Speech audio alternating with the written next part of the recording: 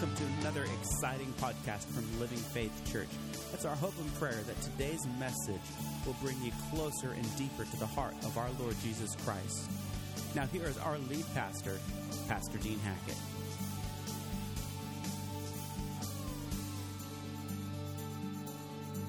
Been some amazing things going on the last couple of years that are really astounding. In 2014 and 2015, there were 4 blood moons. And here is the interesting thing. Every one of these blood moons took place on a major Jewish holiday spoken about in Scripture. Okay? April 15th, 2014, Passover. October 8th, 2014, the Feast of Tabernacles. But then right around 2015, April 4th, 2015, Passover.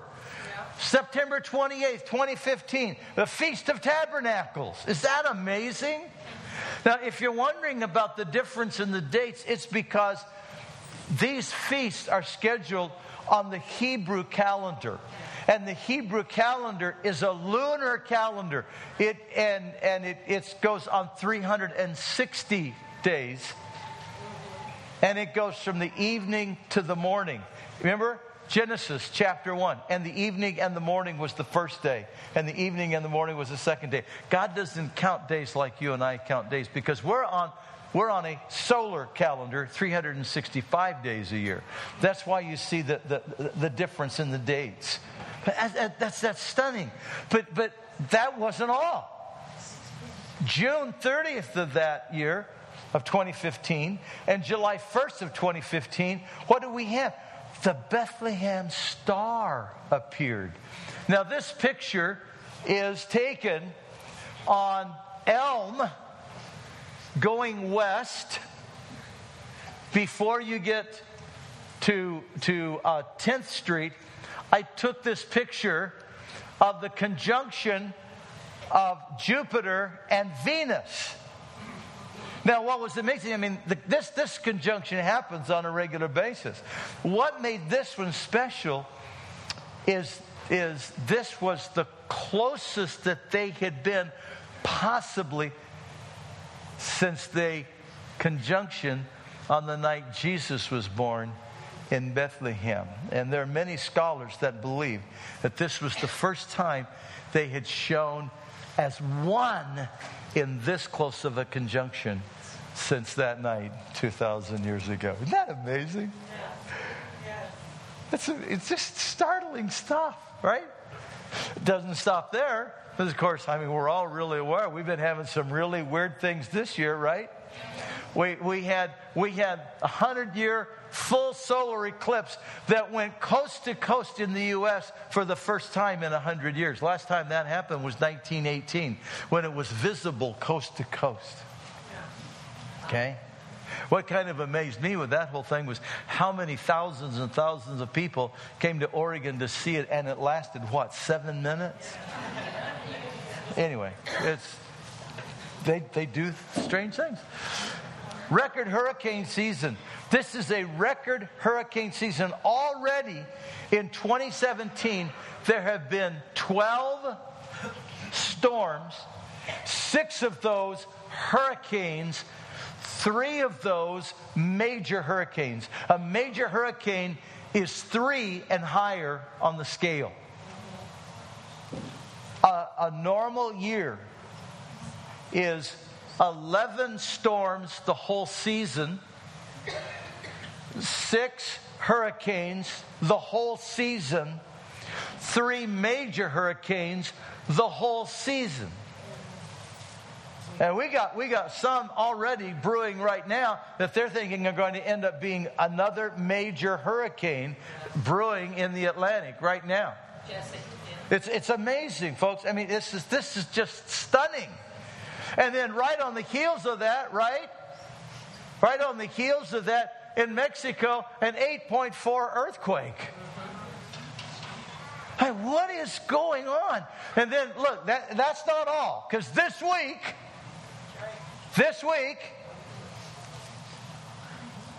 They're saying that there's going to be this really strange alignment in our solar system that some scholars are saying it's the fulfillment of Revelation chapter 12. Now, I'm not an astronomer, so I don't know a lot about astrological stuff. That's not my field of expertise. Okay, I've read a lot of reports on this, and I look at it and I go, "Oh, that's interesting." That's the most I can say. Well, what about theologically? I don't know how to measure this out theologically. Okay? I know what is described in Revelation chapter 12 appears to possibly going to be aligning in Virgo and Leo. Okay? But I don't know about you, but I have trouble looking at that stuff and seeing a woman and seeing a lion. Amen. Maybe my imagination doesn't work good enough. I don't know. But at any rate, that I can read it and go, yeah, that kind of sounds like Revelation 12. Now, here's the thing. Okay, and here's where this is going. So is this like the end of the world? You know, because there are people that are saying, get ready, God's about to destroy the earth, and this is the judgment, and we need to get ready. And there are gospel preachers that are beginning, and it's stirring up, and they're like, man, get ready. And I don't know about you, but I remember back in the 1980s when this guy had put out this list of why Jesus was coming on this day, and there were people foolish enough to sell their businesses, and they were moving to get ready because the rapture was going to take place on that day, and that day came and went. I mean, obviously we're all still here, right?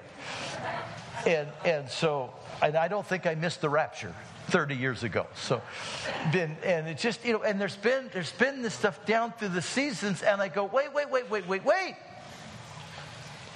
Go to Scripture. Go to Scripture. Okay, all these things are taking place, and let me give a scriptural caveat here.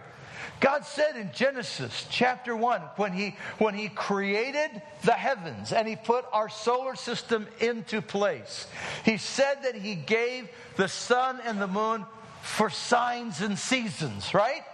Literally in the Hebrew, he gave it for signals and for speaking. God speaks through the sun and the moon. Amen. He does. He speaks through. Go back to one slide for me, will you please? Thank you. He does speak through this stuff. Now, I may not be scientifically able to read it all, but I can look at Scripture and I can go, yeah, Scripture does talk about that. That's interesting. And when you look at those four, do you really believe it's a coincidence that those 4 blood moons landed like they did? I could take you historically, because that hasn't happened that often historically. I'll kind of give you some dates, see if you can guess maybe its significance. 1492. Do you remember it from your school years? Those of you that are older than dirt like I am, do you remember it from your school years? 1492, Columbus sailed the ocean blue. Yeah.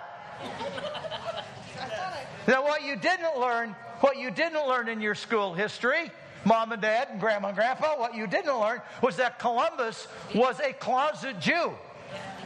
And they have found from his personal writings he indeed was a closet Jew. And King Ferdinand and Queen Isabel did not finance his making the ocean trip. It was financed by major Jewish business owners in Spain for the specific reason of looking for a new homeland for the Jewish people, because King Ferdinand and Queen Isabel had commanded all Jews had to leave Spain. That's why he came west. Interesting, isn't it? That year there were 4 blood moons. That's interesting. Another time there were 4 blood moons, 1948. May 1948. Oh. Another time there were 4 blood moons, 1967. June 67. Anybody know what's going on here? God's talking. And I believe God is talking through all this stuff that we've been looking at. God is talking. But we must go to Scripture or we will get it out of balance. And we will become fearful and we'll get filled with angst and we'll do, excuse the expression, stupid stuff. Okay? Keep in balance. Let Scripture guide you. Come on. Because Jesus wasn't silent. Go with me if you've got your Holy Scriptures to Matthew chapter 24. Okay? We're in the last days of Jesus' earthly ministry before his betrayal and crucifixion. Okay? And Jesus is having a conversation. And Jesus is on the Mount of Olives. And it says in Matthew 24, I think it's like verse 3, that his disciples came to him. And they asked him, when will all these things take place? And what is the sign of your coming? They're asking him specifically the questions we really ought to be asking ourselves regarding all just. And by the way, these little things that I've showed you, they are just a blip on the prophetic screen. I could take for the next 10, 12 Sundays, and I could speak to you of stuff that's going on right now that is clearly fulfilling prophetic Scripture. Even as you and I are alive and breathing every day. Well, we're going through life in Hermiston. Almighty God is shouting at His church. But look at what Jesus said. When they asked that question, Jesus said, don't let anyone deceive you. For there are going to come those who are going to say, I am the Christ. Don't believe them. There's going to be wars and rumors of wars. And he gives this list. There's going to be pestilence. There's going to be earthquakes. I mean, he gives this whole list, but he says to them, but don't be afraid. The end is not yet. These are the beginning of sorrows. And the beginning of sorrows in the Greek literally is, these are the labor pains. Well, what happens with labor pains? We know what happens with labor pains. Right, ladies? They get closer, they get more intense, and they get closer and they get more intense. So finally they give birth, right? Okay, what are we seeing? They're getting closer and they're getting more intense. I mean, it's bizarre. I mean, my heart absolutely grieves for the Caribbean. Man, can you imagine? Back to back, level 5. I mean, think about it. Okay, we often have 100-mile-an-hour winds on the coast, right? We don't think anything about it. But one of the differences is, what do we have on our coast? We've got that rocky shore, and it comes up, and it goes right into the Cascades, right? On Florida, it's like a pancake. There's nothing. One of our pastors lives like 2 miles from the ocean. You know what his sea level is? 3 feet. He's 3 feet above sea level. I mean, it's just flat. There's nothing there to stop it. Level 5 is 185 mile-an-hour winds. That's unimaginable. But Jesus said, but listen, yeah, they're going to get close. They're going to, but listen, the end's not yet. And don't worry. These are the labor pains. Okay, thank you, Jesus. In Matthew 24, go down a few verses to verse 14.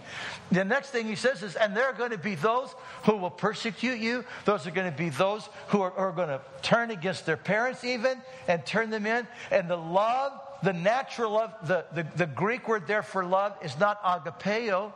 It is philia. It is not phileo, brotherly love. It is stargos. It is familial love.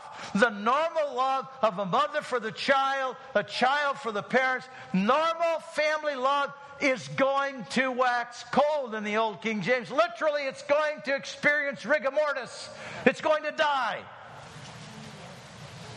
And all this is going to happen. He says this, and the gospel will be preached in all the earth, then the end will come. Then the end will come. Oh, okay. And then we go down to verses 22 to 24, or 21 to 22 rather, excuse me. And there he says, and there's going to come the abomination of desolation, and then is going to come the great tribulation. Okay, so Jesus gives this really clear. So when we look at what we're looking at here, what does Scripture tell us? Oh, the end's not yet. Don't go living in fear. The end's not yet. We're still seeing those birth pangs going on. That's right. And we're seeing the signs that Jesus said is gonna, then the end will come. We're seeing that, and it is growing, and it's growing to a magnitude that's beyond anything I can imagine.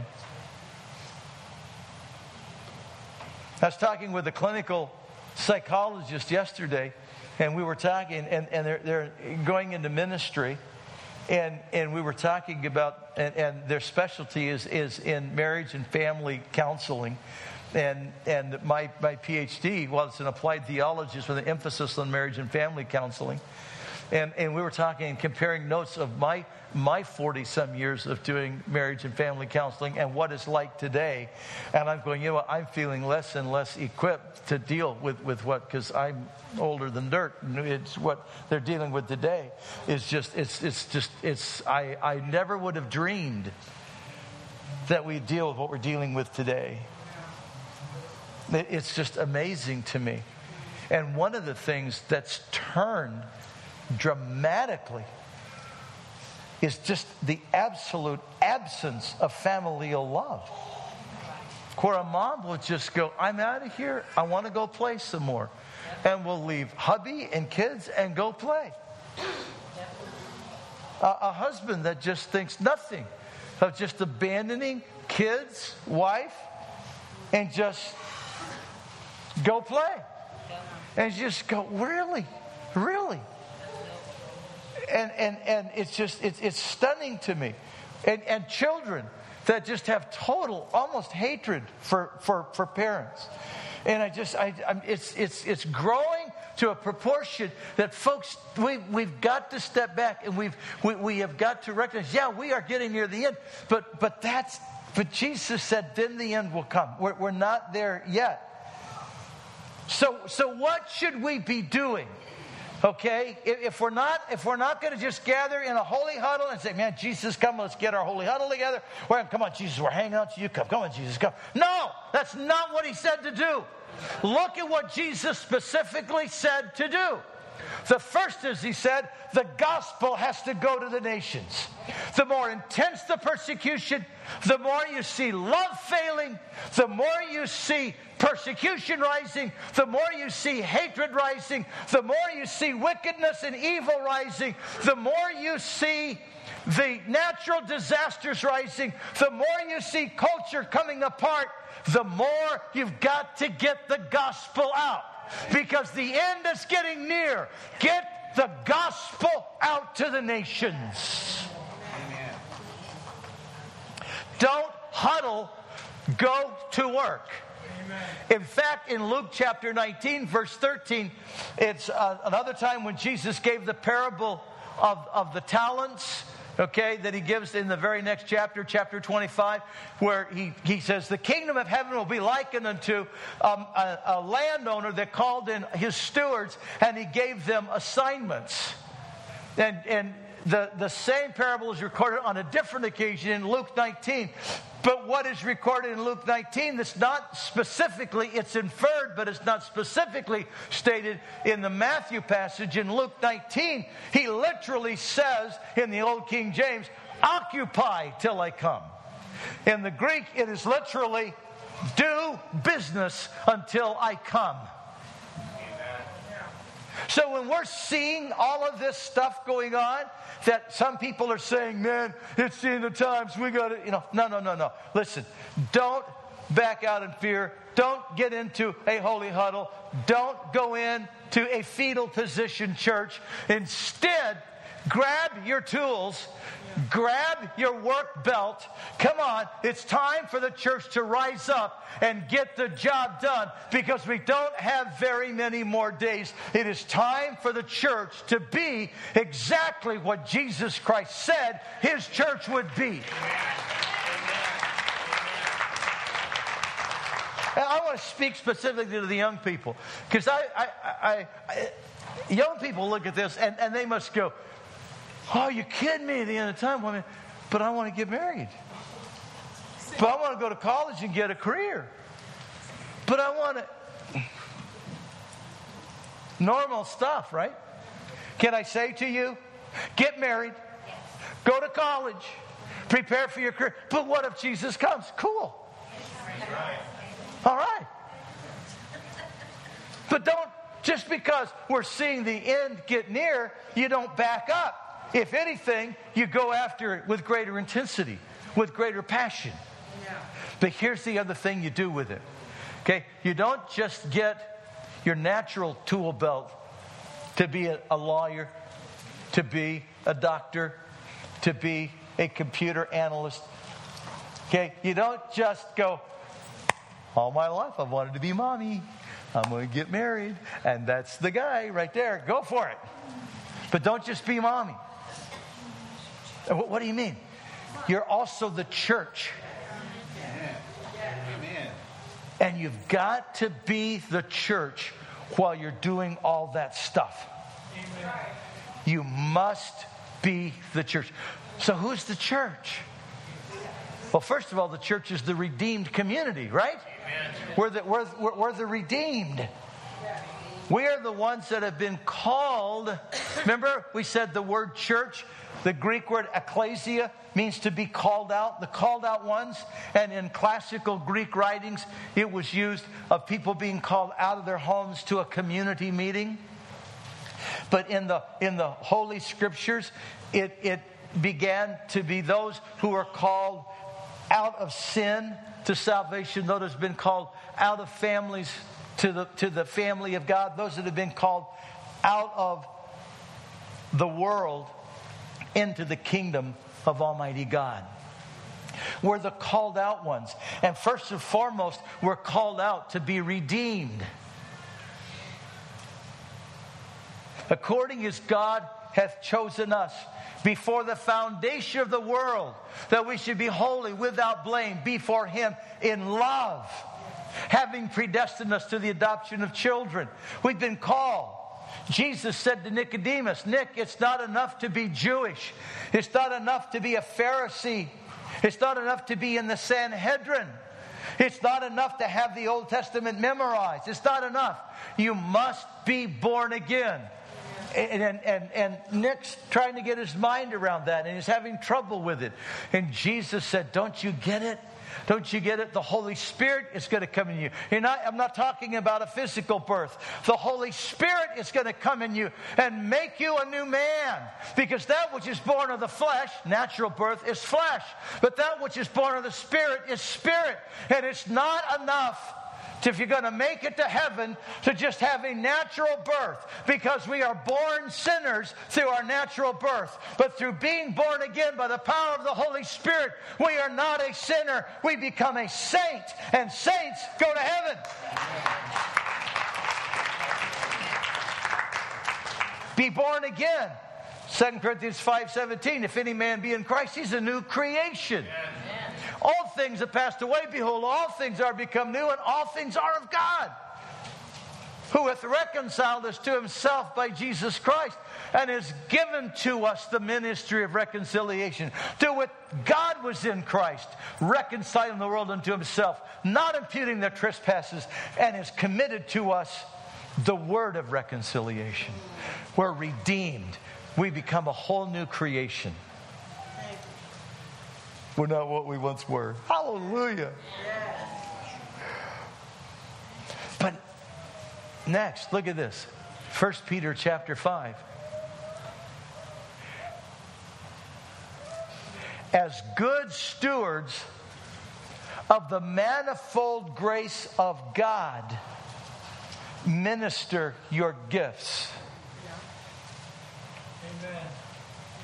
Oh, not only are we the called that are redeemed, as the redeemed, God restores us to what He had originally meant for us to be. When God created mankind, He made mankind stewards over all of His creation. But they committed high treason. We studied this last week, remember? They committed high treason. And in committing high treason, they lost their lofty position of stewardship. And instead of being the stewards, they became the servants to sin and to the powers of darkness. But now through the redeemed work of Jesus Christ, we become a whole new creation. But not only that, we are restored to stewardship that God originally designed. We now become again stewards of God's kingdom. You're not just saved so you can go to church and sit in a chair and listen to a bald-headed preacher. You're given the grace of God, and He wants you to be a steward of that grace. Can you imagine that? Think about this. Natalie, tomorrow in high school, you get to take God's grace and give it away. Isn't that amazing? And you're doing that, by the way. Hey, pop up here a second. Give us the 30-second version. You're leading a Bible study again this year at Echo High School. Yes. How many involved? 11 or 12. 11 or 12. And what are you studying right now? We're kind of just laying down the bases again. We've got a few new girls. We have some of the 6th graders coming in that are new into the junior high that are starting to come. Some are really excited. We're trying to service them so they can come to Fusion on Wednesdays. And a couple that I work for is decided that they would pay to have every girl have a Bible plus some extra in case we have any new girls come in. Pastor Natalie, you're doing really good, kid. Keep it up. Keep it up. That's awesome. Is that amazing? Yes. Wow. And who's the other? We got another one leading a Bible study, right? What's that? Isabel. Isabel, are you here? Wave at me. She's not here this morning. Isabel Bonnock is leading a Bible study at Hermiston High. Isn't that awesome? Guys, listen. We're stewards of His grace. When you go to work tomorrow, you are a steward of God's grace. I want to ask you, what are you doing with it? Are you giving it away? That's right. Here's the second thing. We're not only a community of the redeemed, we're a community of the light. Yes. He has called us out of darkness into His marvelous light, Peter said in 1 Peter chapter 2. Well, how does that work? Well, in John chapter 1, it says, in the beginning was the Word, and the Word was with God, and the Word was God. The same was in the beginning with God, and all things were made by Him, and without Him was not anything made that was made. In Him was life, and the life was the light of men. Did you catch that? Yes. Jesus Christ came to redeem us and give us light. And when He gives us light, it gives us light. When He gives us life, He gives us light. When we're living in sin, we're living in darkness. We're living in the kingdom of darkness. But when we are born again, we step into the kingdom of light, and He gives us life, and that life in us becomes light.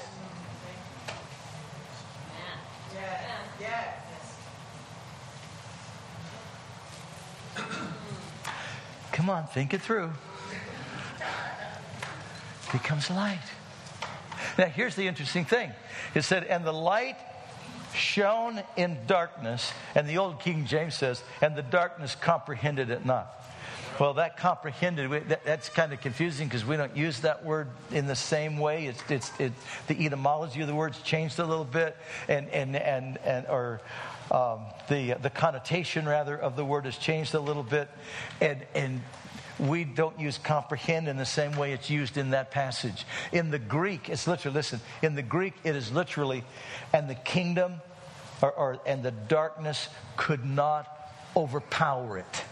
The darkness could not grasp hold of it. The darkness could not take it captive. The light shone in darkness, and the darkness could not take it captive. He tried. Come on, he tried. When the light was born in Bethlehem, it had all the babies killed, but it couldn't get it. When the light began to shine, kept trying to kill him, tried to push him off a cliff at one time. They couldn't do it. Over and over, they tried to destroy him, tried to kill him. And every time darkness tried to capture him. In the Garden of Eden, Garden of Gethsemane, the darkness tried to capture him, and he couldn't. Nevertheless, not my will, thine be done. And at that moment, darkness was on the way to defeat. Total and complete defeat. Amen. And because when he gave you life, his light is in you, the darkness cannot snuff out that light either. I know we fear, well, gosh, I don't want to backslide. I'm afraid of backsliding. Listen, you don't need to fear backsliding. The light in you cannot be conquered. Not unless you make the stupid decision to put out your own light. Yeah, you can do that. You can decide, I'm not doing this anymore. I'm not walking this anymore. I'm not going to be a Christian anymore. And you can put out your own light. That's dumb. Sorry for the rather vulgar, but that is dumb. But as long as you've got a heart, listen, I want to serve Jesus. I want to walk with Jesus. I want to live for Jesus.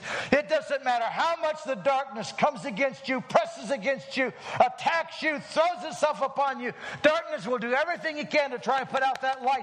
Jesus in you is your light. His life in you is your light. And it cannot be put out. The darkness cannot capture you when you choose to walk in the light.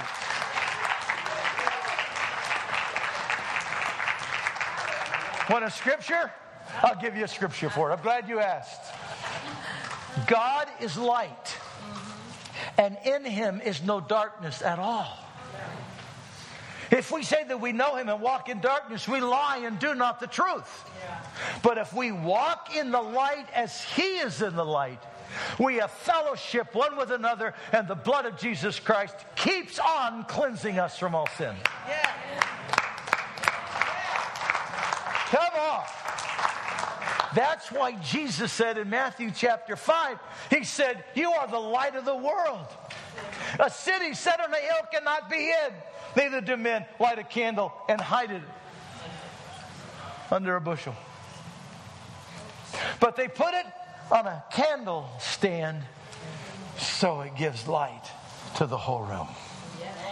Listen, let your light so shine before men that they may see your good works and glorify your Father which is in heaven. Come on, we're the light. We're the light in this world of horrible darkness. We're the light. We're not only the community of the redeemed and the community of the light. We are the community of the authority of God's kingdom. Upon this rock I build my church, and the gates of hell shall not prevail against it. I give to you the keys of the kingdom. Whatsoever you bind on earth will be bound in heaven. Whatsoever you loose on earth will be loosed in heaven. I give you the keys of the kingdom. The keys of the kingdom. The keys of the kingdom. Look what he's saying. When he's giving you the keys of the kingdom, it's not like when a dignitary is given the keys to the city. You know, they'll call this dignitary in and they have this big ceremony and they give him this great big key and say, we're giving you the key to the city. They don't mean it.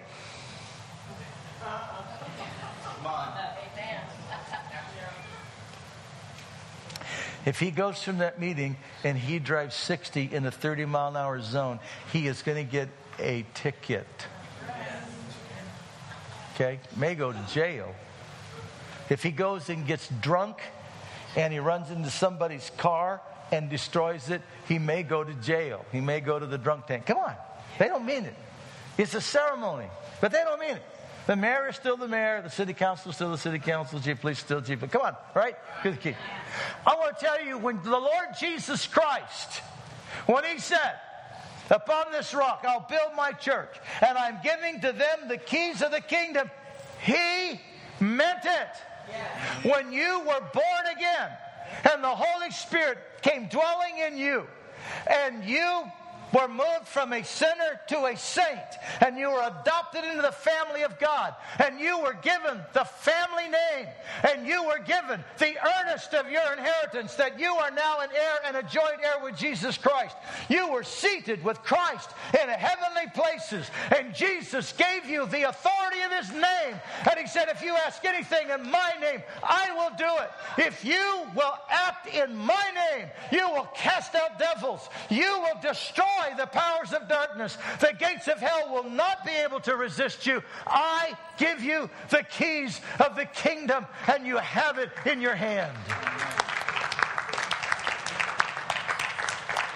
Can I ask you a question? Why are you letting the devil beat you up? Why are you letting the devil just harass and oppress your family? Why are you doing that?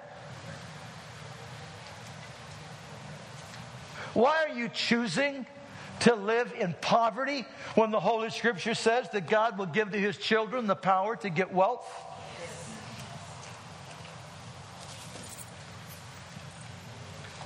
Why are you choosing to live less than Almighty God says you are? Only because you don't know who you are. Listen to what Jesus said to His church. He said it specifically to the 12 disciples. Actually, they were 11 because Judas had already betrayed Him and committed suicide. And He said to them, He said, listen, He said, I'm going back to the Father. I want you to wait in Jerusalem until you receive the promise of the Father. Until you are endued with power from on high. Literally, in the Greek, it's until you put on the coat of power from on high. You can literally put on the coat of the power from heaven. Yes. Now, it's recorded in a little different wording by the same author, Luke, in Acts chapter 1. You shall receive the promise of the Father. For John truly baptized with water, but you shall be baptized in the Holy Spirit not many days from now. John truly baptized with water, but you shall be baptized in the Holy Spirit not many days from now. And you shall receive power after that the Holy Ghost has come upon you. For John truly, and you shall be witnesses of me both in Jerusalem and in Judea and unto the uttermost parts of the earth. Church, I want you to put on the coat that will give you the power from on high. That will enable you as an ordinary person to do extraordinary things. Yes. Another word for it is anointing. Yes. Anointing is where Almighty God gives His divine power to an ordinary person that enables that ordinary person to do extraordinary things. So an ordinary person can pray for somebody and they'll be healed. An ordinary person can step into a situation and have facts and details about that there's no way they could have known because they've not been there before. But the Holy Spirit gives them word of knowledge. An ordinary person can speak in a language they've never spoke before. And people that speak that language understand what they're saying. I've had that happen. I was in a service and God gave me this word in tongue. I gave the tongue. It was interpreted. After the service, this woman came up to me, tears running down her face. And she said, "Oh, I haven't heard Welsh since I was a little child. When did you learn Welsh?" I said, "I've never spoke Welsh in my life." She says, "You just spoke in Welsh." I said, well, ma'am, I was speaking in tongues. I've never learned Welsh. I've never spoke Welsh. You just spoke Welsh perfectly. And I haven't heard it since I was a child. I said, well, what did I say? She said, you said exactly what that woman over there said. And I went to her and I asked her when she learned Welsh. She says she's never spoke Welsh in her life either. That woman, for the first time in her life, gave her life to the Lord Jesus Christ that night. See, the power from on high. It's called being baptized in the Holy Spirit. Now, some people say, well, we get that when we get born again, right? No, when you're born again, the Holy Spirit comes and He's resident in you. Right. When you're baptized in the Holy Spirit, He comes upon you and saturates your being. So He's not only in you, He saturates your whole being. It's kind of like when we baptize people in water. We don't take them in the tank here and then have them open their mouth and pour the water into them. Do we? Huh? No. We immerse them into the water and lift them out again, and they're all soaking wet, right? Yes. Okay, and that's what Jesus Christ says, I want to do for you. My church, I want to baptize you in the Holy Spirit. I want to take your life and I want to immerse you into the Holy Spirit so that every day you live, your life is soaked in Holy Spirit and you are wearing the garment of His power, so that my church operates in a supernatural power and authority that can drive out the powers of darkness everywhere they go. That's what God wants. That's who the church is. Well, we're halfway through this sermon. You guys got another hour? Stand with me, will you, please? We are so blessed that you joined us online today. For more resources on how you can grow your relationship with Jesus Christ, visit us online at www.winacity.com. If you would like to speak with someone about your relationship with Jesus Christ or would like prayer, you can contact us at 541-567-4486 or email us at info@winacity.com.